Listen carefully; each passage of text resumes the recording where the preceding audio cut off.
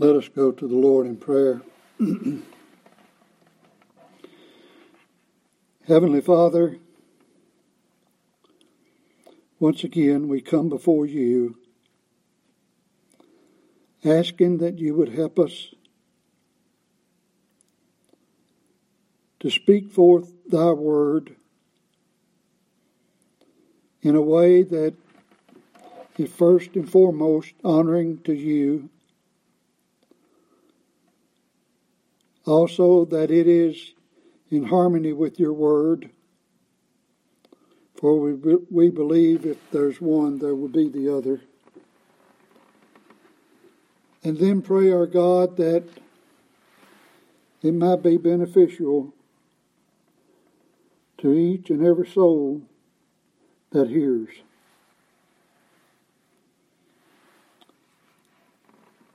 We must have the blessings of your Holy Spirit, or it will be just so many words. Thank you for the promise of your presence in the assembly of the saints. And we pray this in Christ Jesus. Amen.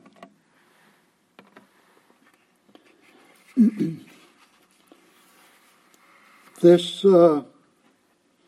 morning we spoke somewhat about Christian liberty, more from the negative side of it. But we want to look at it more so this afternoon from hopefully a more positive side. As we said, Christian liberty spoken of in Galatians 5 verses 1 and 2 and verse 13 has to do with being free from the law regarding salvation. It begins with stand fast, therefore, in the liberty wherewith Christ hath made us free. The word stand fast is that the idea to be stationary, to persevere, and to look at it in that sense. It's only used 8 times. Let's look at at least some of them. We might look at all. First of all, Mark chapter 11. Mark chapter 11.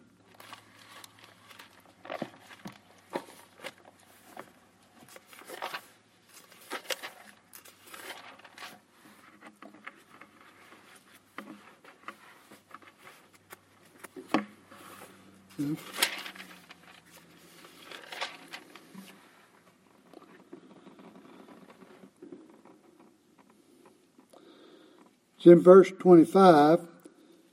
And when ye stand praying, forgive, if ye have aught against any, that your Father also, which is in heaven, may forgive you your trespass. Next, in Romans chapter 11.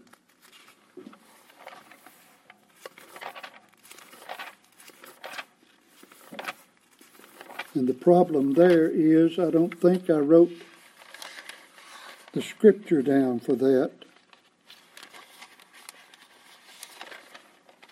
I don't think,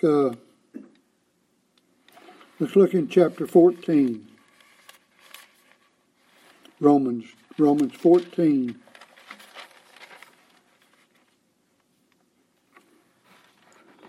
Verse 4, who art thou that judgeth another man's servant? To his own master he standeth or falleth. So you get the idea there. 1 Corinthians chapter 16. 1 Corinthians chapter 16, verse 13.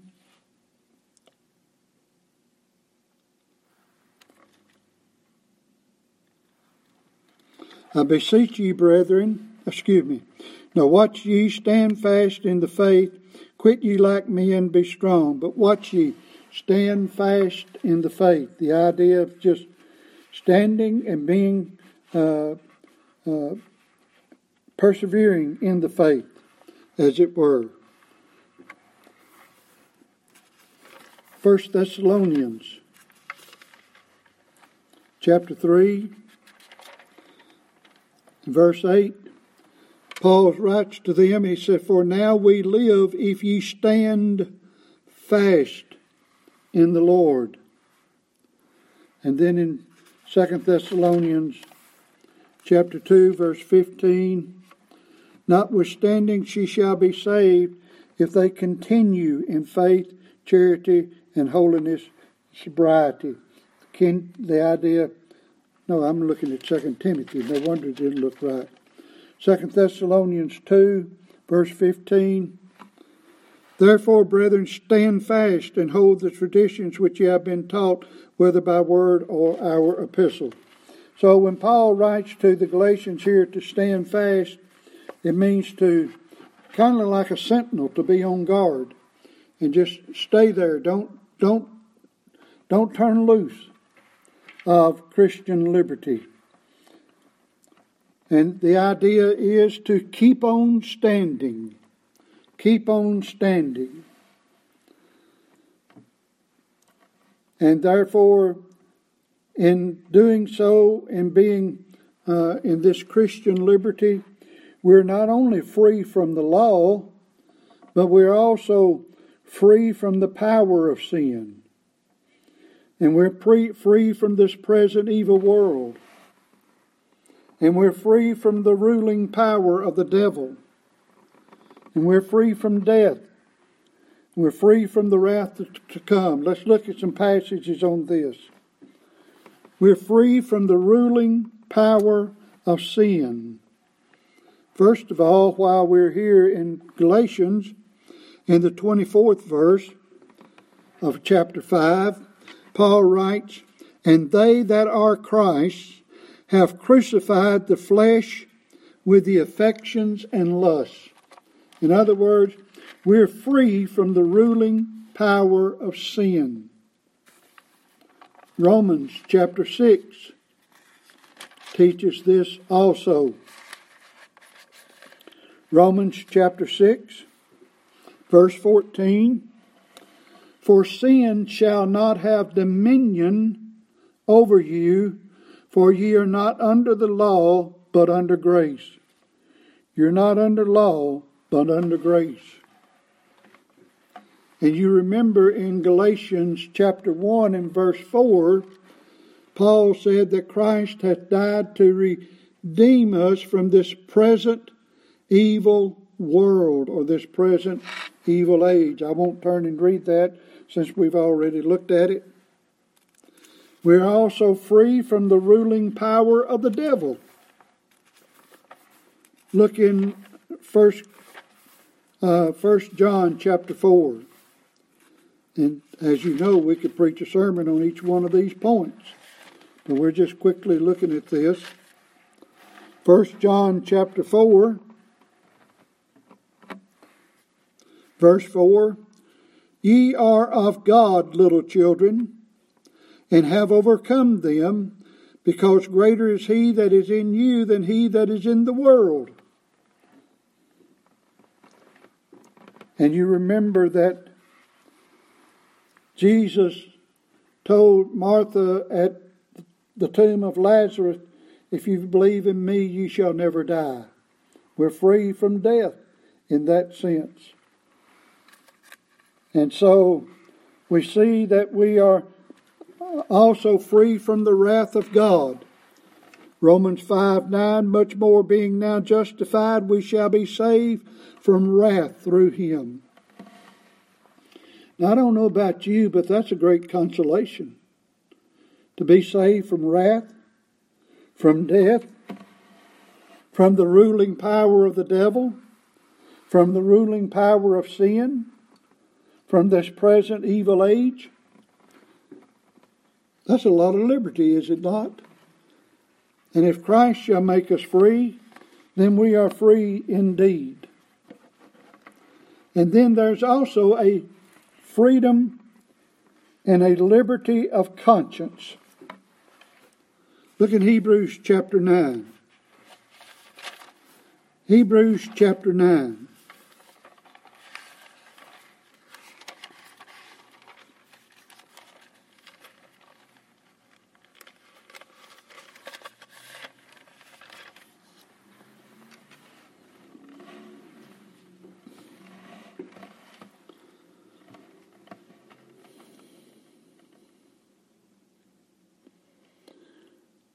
Well, let's begin in verse 7. It's kind of hard to find a good place to start. But into the second went the high priest alone, once every year, not without blood, which he offered for himself and for the errors of the people. You remember on the Day of Atonement that the high priest had to go in first to make an atonement for himself, and then he had to go back in to make an atonement for the people. That's what they mean, that he had to go in twice. Verse 8. The Holy Ghost, this signifying that the way into the holiest of all was not yet made manifest while the first tabernacle was standing. In other words, while they still had to go year after year after year after year, it caused them to still know that they had sin to contend with. We read that, if you remember this morning, that yearly they did that. Verse 9, which was a figure. In other words, that Old Testament sacrifice was a figure for the time present in which were offered both gifts and sacrifices that could not make him that did the service perfect as pertaining to the conscience. In other words, not only were the people's conscience not clear, but the high priest's conscience wasn't cleared, because year after year after year they had to make another sacrifice. And not only that, day and night, morning and evening, they had to make a sacrifice. So the conscience was not made clear, was not cleansed. Verse 10, which stood only in meats and drinks and divers washings and carnal ordinances imposed on them until the time of Reformation. But Christ, that time of Reformation is the time of Christ. But Christ being come and high priest of good things to come by a greater and more perfect tabernacle, not made with hands, that is to say, not of this building, neither by the blood of goats and calves, but by his own blood, he entered in once into the holy place, having obtained eternal redemption for us. For if the blood of bulls and of goats and the ashes of an heifer sprinkling the unclean sanctify to the purifying of the flesh, now notice this, how much more shall the blood of Christ, who through the eternal Spirit offered himself without spot to purge your conscience from dead works to serve the living God. Our conscience has been made free from dead works. We don't have to worry about dead works. And I'll read it again. We read it this morning, Hebrews 10, 1 and 2. For the law, having a shadow of good things to come, and not the very image of the things, can never with those sacrifices which they offered year by year continually make the comers thereunto perfect. For then would they not have ceased to be offered, because that the worshippers once purged should have had no more conscience of sin. Therefore, drop down to verse 22 of chapter 10. Let us draw near with a true heart in full assurance of faith, having our hearts sprinkled from an evil conscience and our bodies washed with pure water. You know why you can't feel consciously as bad for sin as you want to? Because God has given us a freedom of conscience and purged our conscience to serve the true and the living God. There's a liberty of conscience. While we still labor against sin and have this sinful nature, there is still a freedom in the conscience that can only be produced by the imputed righteousness of Christ sealed in our hearts by the Holy Spirit. Though our consciences are free in part now, eventually we will have a pure conscience, if indeed we have a conscience then. In other words, in the glory world. I don't know whether we'll have a conscience then or not, but if so, we'll have a conscience that, impeccable through the blood of Christ. Sin will not bother you anymore in the glory world. Isn't that a glorious liberty? Sin will not bother you. Sin will not bother you. However, if one is seeking salvation by the law or any other way than through the person and work of Christ, he is in the yoke of bondage. He is in the yoke of bondage. There in that first verse again in Galatians. Stand fast, therefore, in the liberty wherewith Christ hath made us free, and be not entangled again with the yoke of bondage. This yoke of bondage is spoken of not only here, but time and again in the book of Galatians. In Galatians 2 and verse 4, Paul said, and because of false brethren unawares brought in, who came in privily to spy out our liberty, which we have in Christ Jesus, that they might bring us into bondage. In Romans chapter 4, verse 3, even so when we were children, were in bondage under the elements of the world. Verse 9, but now after ye have known God, or known of God, how turn ye again to the weak and beggarly elements whereunto ye desire again to be in bondage. And then in verse 24 of chapter 4, which things are an allegory, for these are the two covenants, the one from Mount Sinai, which gendereth to bondage, which is Hagar. For this Hagar is Mount Sinai in Arabia, and answereth to Jerusalem, which now is and is in bondage with her children. And I must read one other in the book of Acts, where they had the Jerusalem council there.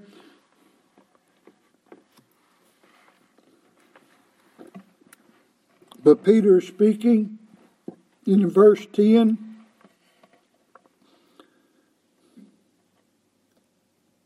Well, let's go back. Let's just start at verse 6.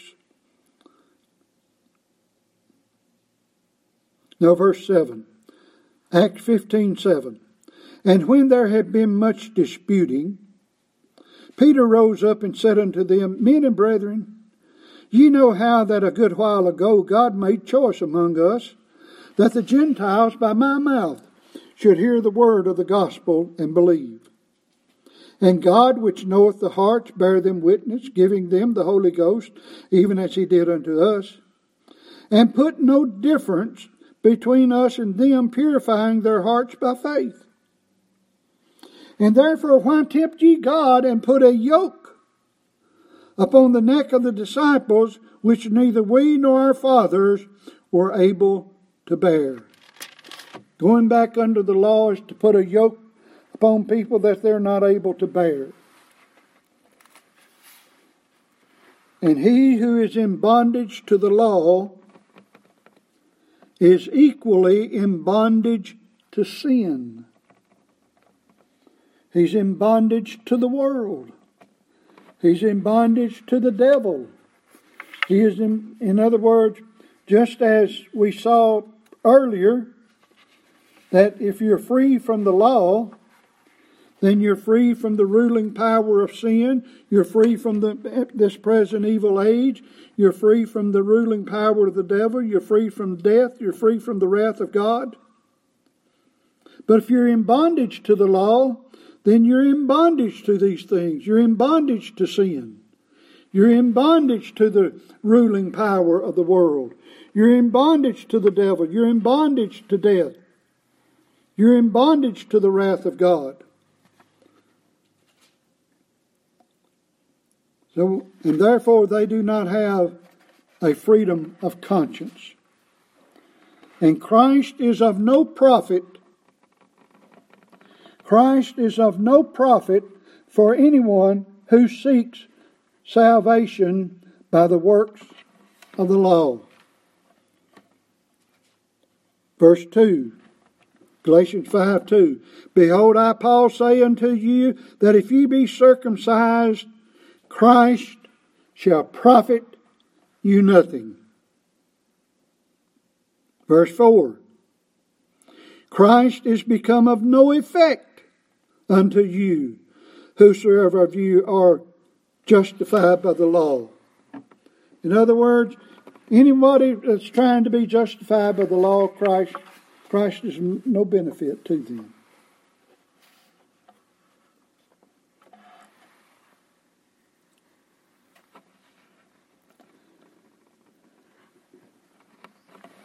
I'm going to try your patience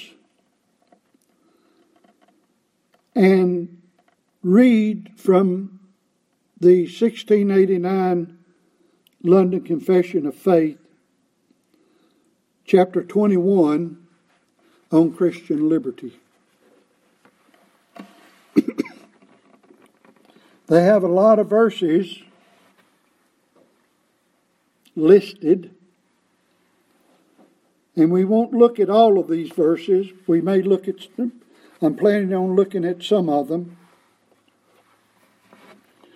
because we could preach on Christian liberty quite a while, but I thought that our Baptist forefathers down through the centuries who have adopted this confession, which is also our confession, that it talks about Christian liberty and explains it very well. I know reading is not always that entertaining, I guess, but nevertheless, here goes. This is chapter 21 of Christian liberty and liberty of conscience. And I'm still mixed up as to whether to stop and look at some of these passages or to go back and look at them after I've read the article. Maybe God will fling a craving on me in the middle. I don't know. It's kind of hard to know how to do this.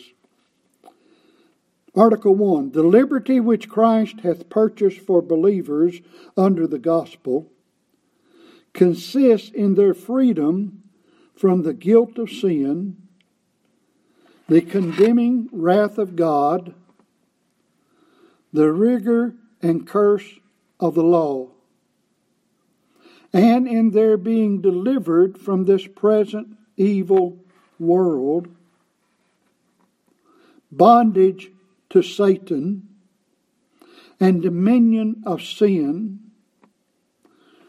from the evil of afflictions, the fear and sting of death, the victory of the grave, and everlasting damnation, as also in their free access to God and their yielding obedience to Him, not out of slavish fear, but a childlike love and willing mind. I think some of these statements would pretty much, you realize, by being delivered from the curse of the law. That was in Galatians 3:13, from this present evil world, Galatians 1:4, and so on. From death, 1 Corinthians 15.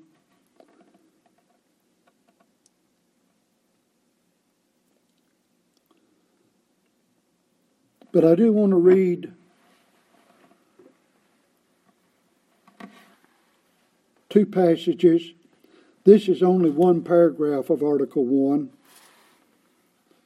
where it talks about how that we serve God not out of slavish fear, but of a childlike love and willing mind.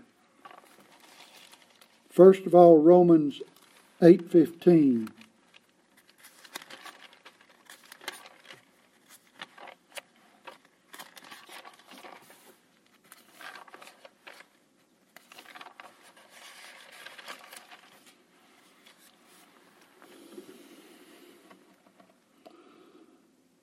For ye have not received the spirit of bondage again to fear, but ye have received the spirit of adoption, whereby we cry, Abba, Father.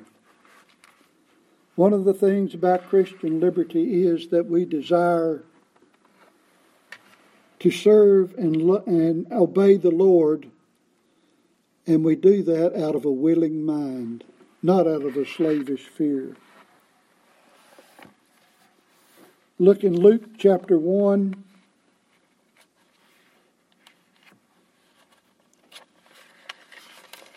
Luke chapter 1.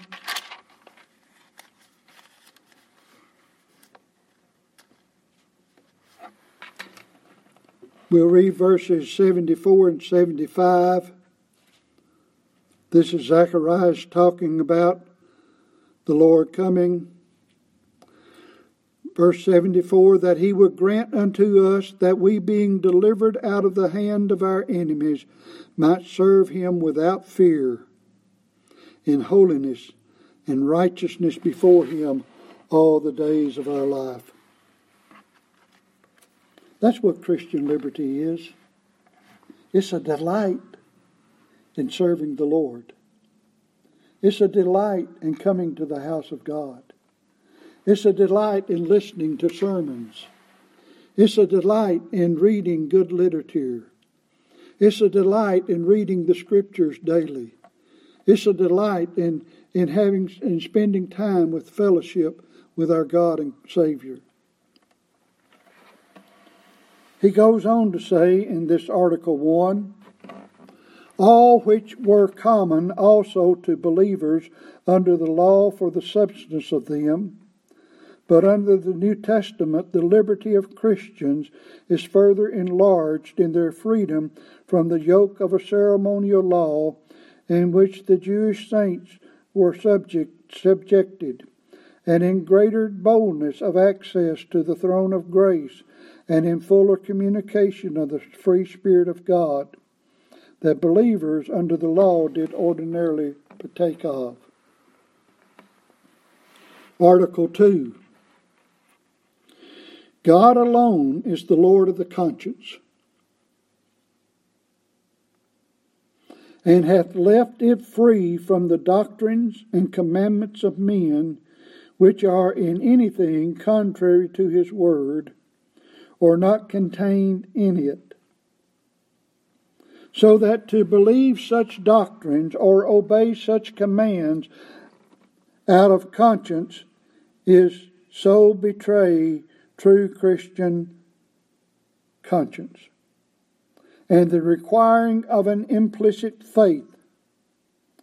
An absolute and blind obedience is to destroy liberty of conscience and reason also.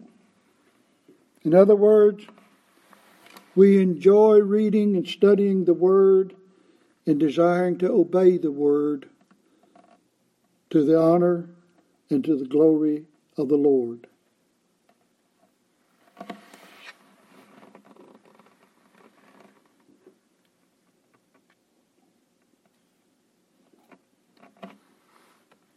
I've got 4 or 5 scriptures here, but I believe I'll bypass them, go on to Article 3 for time's sake.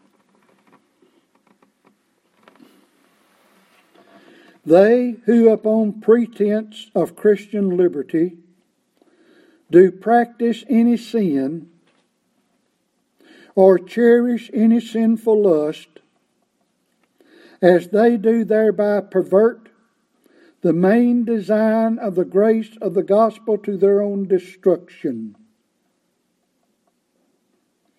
So they wholly destroy the end of Christian liberty, which is that being delivered out of the hands of all our enemies, we might serve the Lord without fear, in holiness and righteousness before Him all the days of our lives.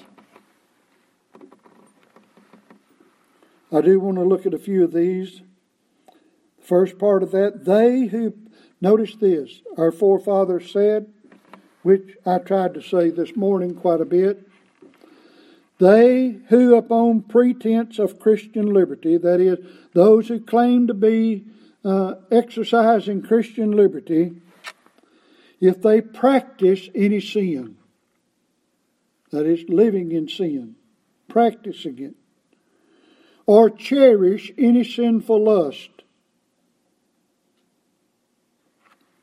as they do thereby, in doing that, they pervert the main design of the grace of the gospel to their own destruction.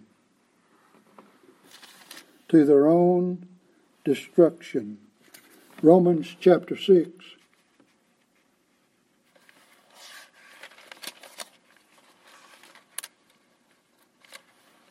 Romans chapter 6.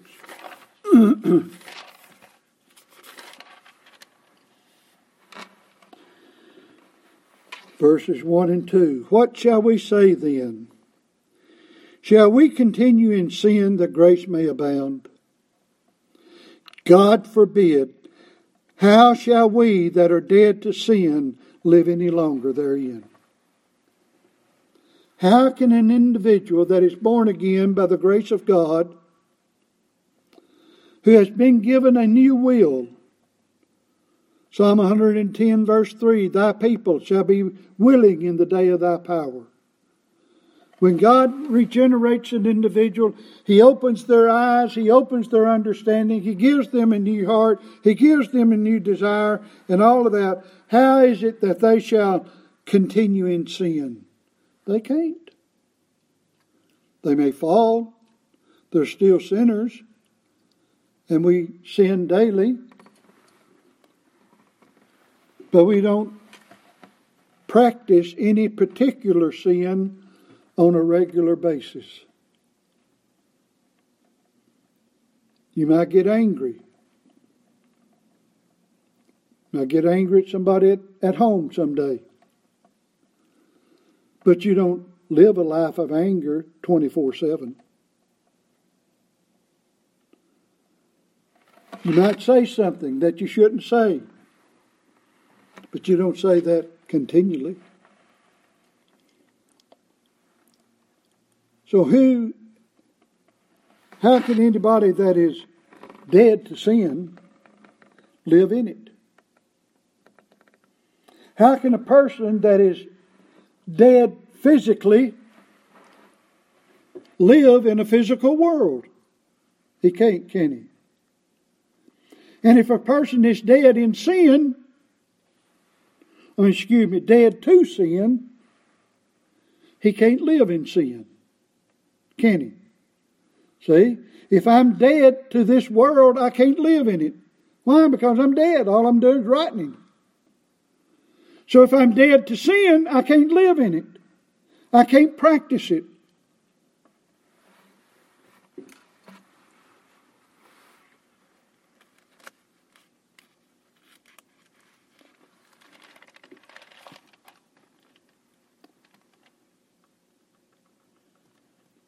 And as Paul said in Galatians chapter 5 and verse 13, "For brethren, ye have been called unto liberty, only use not liberty for an occasion to the flesh, but by love serve one another." In other words, we're to live out our lives in a way that is honoring and pleasing to the Lord. 2 Peter chapter 2.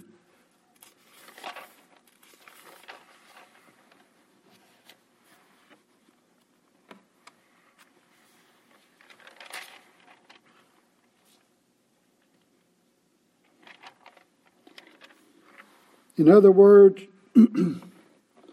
if they don't do this, then they practice to their own destruction.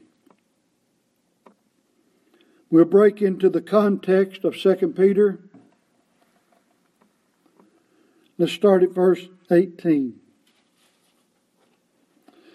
"For when they speak great swelling words of vanity, they allure through the lust of the flesh, through much wantonness, those that were clean escaped from them who live in error.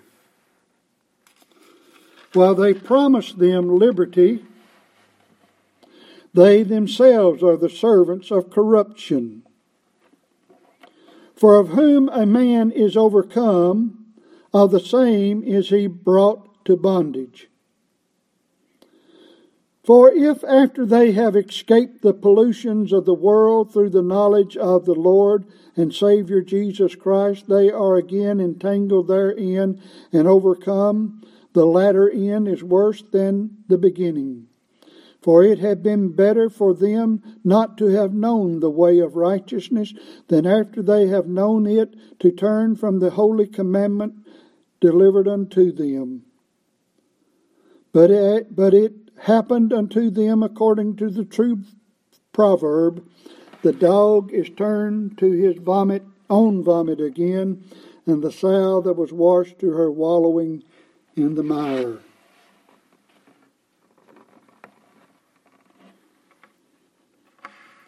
The legalist, as we say again, is one who trusts other things than the person and work of the Lord Jesus Christ for their salvation. They can trust a whole lot of different things. They might trust their personal belief. They might trust their own faith. They might trust their baptism. They might trust their attending in congregational worship. They might trust in the Lord's Supper. Might trust in giving, that they give and they're charitable. Might trust in their Bible reading. Might trust in their prayers, their devotions, their good works. Or who knows what. Who knows what.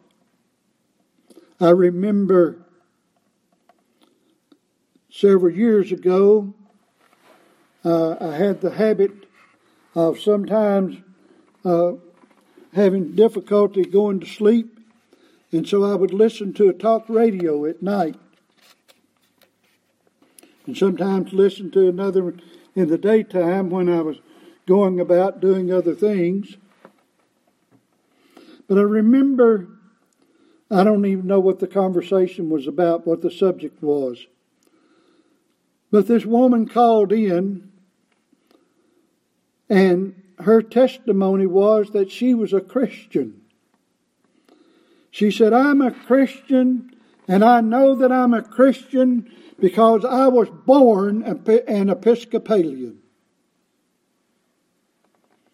Well, what she meant was that her mother and father were Episcopalians, and she was sprinkled as an Episcopalian and was a member of the Episcopalian religion all of her life, and therefore that was her salvation.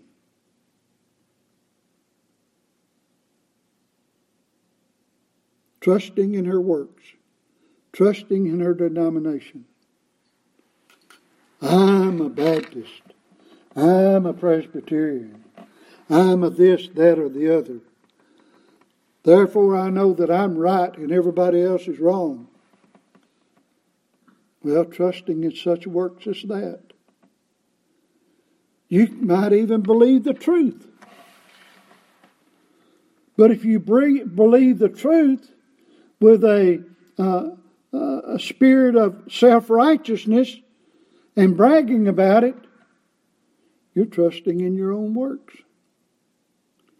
You're trusting in that truth. I believe the doctrine of election. Therefore, blah, blah, blah, blah. So my hope is in election. Well, my hope is not in election. My hope is in Christ. In the person and work of Christ. My hope is not in the doctrines of grace. My hope is in Christ. I'm trusting in Christ. I believe the doctrines of grace. I believe we ought to hold to them tenaciously. I believe in election. I believe in total depravity.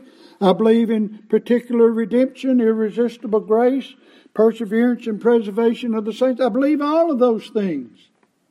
But I'm not trusting in that. I'm trusting in Christ. Because if I believe those things, I'm still in bondage. I'm in bondage to religious teachings. And therefore, I thought our forefathers summed it up quite nicely in those articles, and therefore I imposed upon your patience by reading them.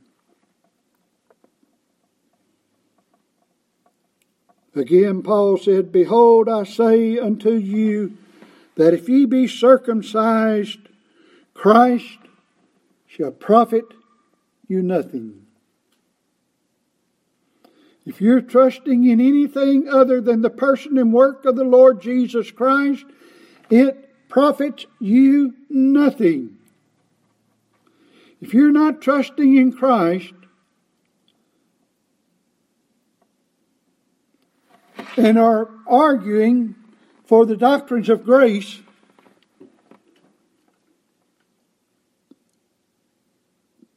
then it profits you nothing. See, even good things can be a detriment. Anything that gets in the way of trusting in the person and work of Christ. Beloved, I'm free. I'm free from conscience. I'm free from sin. I'm free from death. I'm free from guilt. I'm free from all of that. Only in Christ. Only in Christ. I share one thing with Charles Spurgeon. If I go to hell, I go to hell trusting in Christ. Because I don't have anything else. I don't have anything else.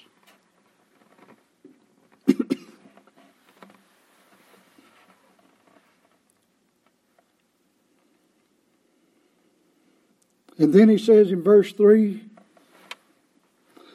For I testify again to every man that is circumcised, that he is a debtor to do the whole law.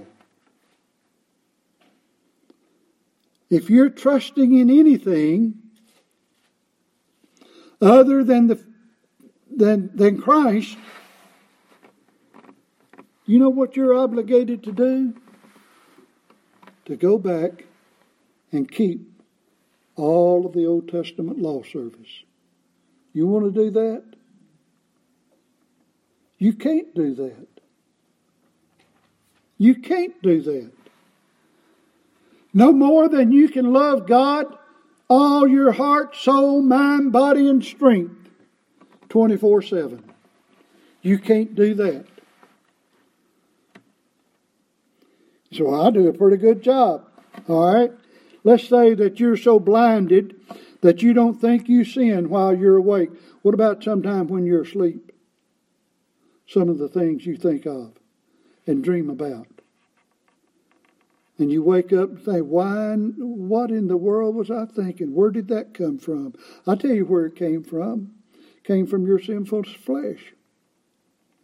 You say, well, maybe the devil made me do it. Well, the devil might have had some influence in it, but I tell you what, you're responsible for it.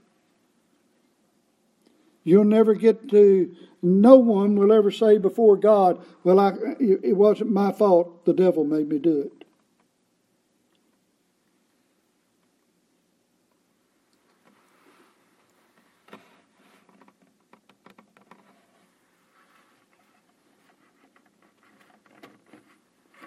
And he who is of such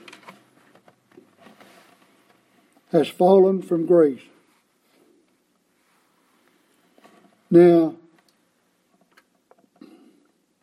I'm going to say what this is, but I'm going to come back, Lord willing, next Lord's Day and take up this point of falling from grace, because if I bring in everything that I think I'm going to bring in, I think it'll make us go too long. This is not saying that a person can be saved by grace and then be lost. We're talking about the principle of grace. You remember back in chapter 2 and chapter 3, and probably did it in chapter 4, we talked about the law of works and the law of grace. The principle of works and the principle of grace.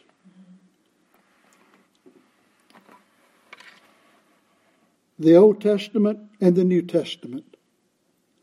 Well, that's what he's doing here with the you're fallen from grace.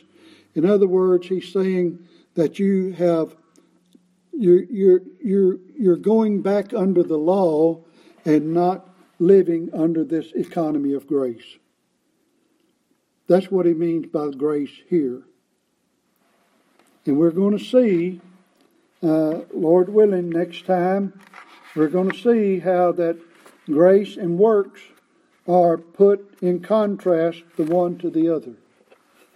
In other words, he's saying that you have fallen from this New Testament worship and you're going back to the Old Testament worship.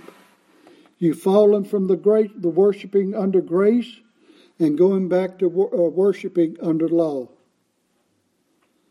You've fallen from grace. You're not trusting in grace. You're trusting in works. So it's not talking about somebody that's lost their salvation. And we're going to see all through this contrast that's throughout the book of Galatians. Let's pray. Gracious Father, once again we come before you and thank you for the freedom that's in Christ Jesus. Help us to know it more consciously in our hearts and souls, that we might rejoice in this liberty wherein we stand. In Jesus' name, amen.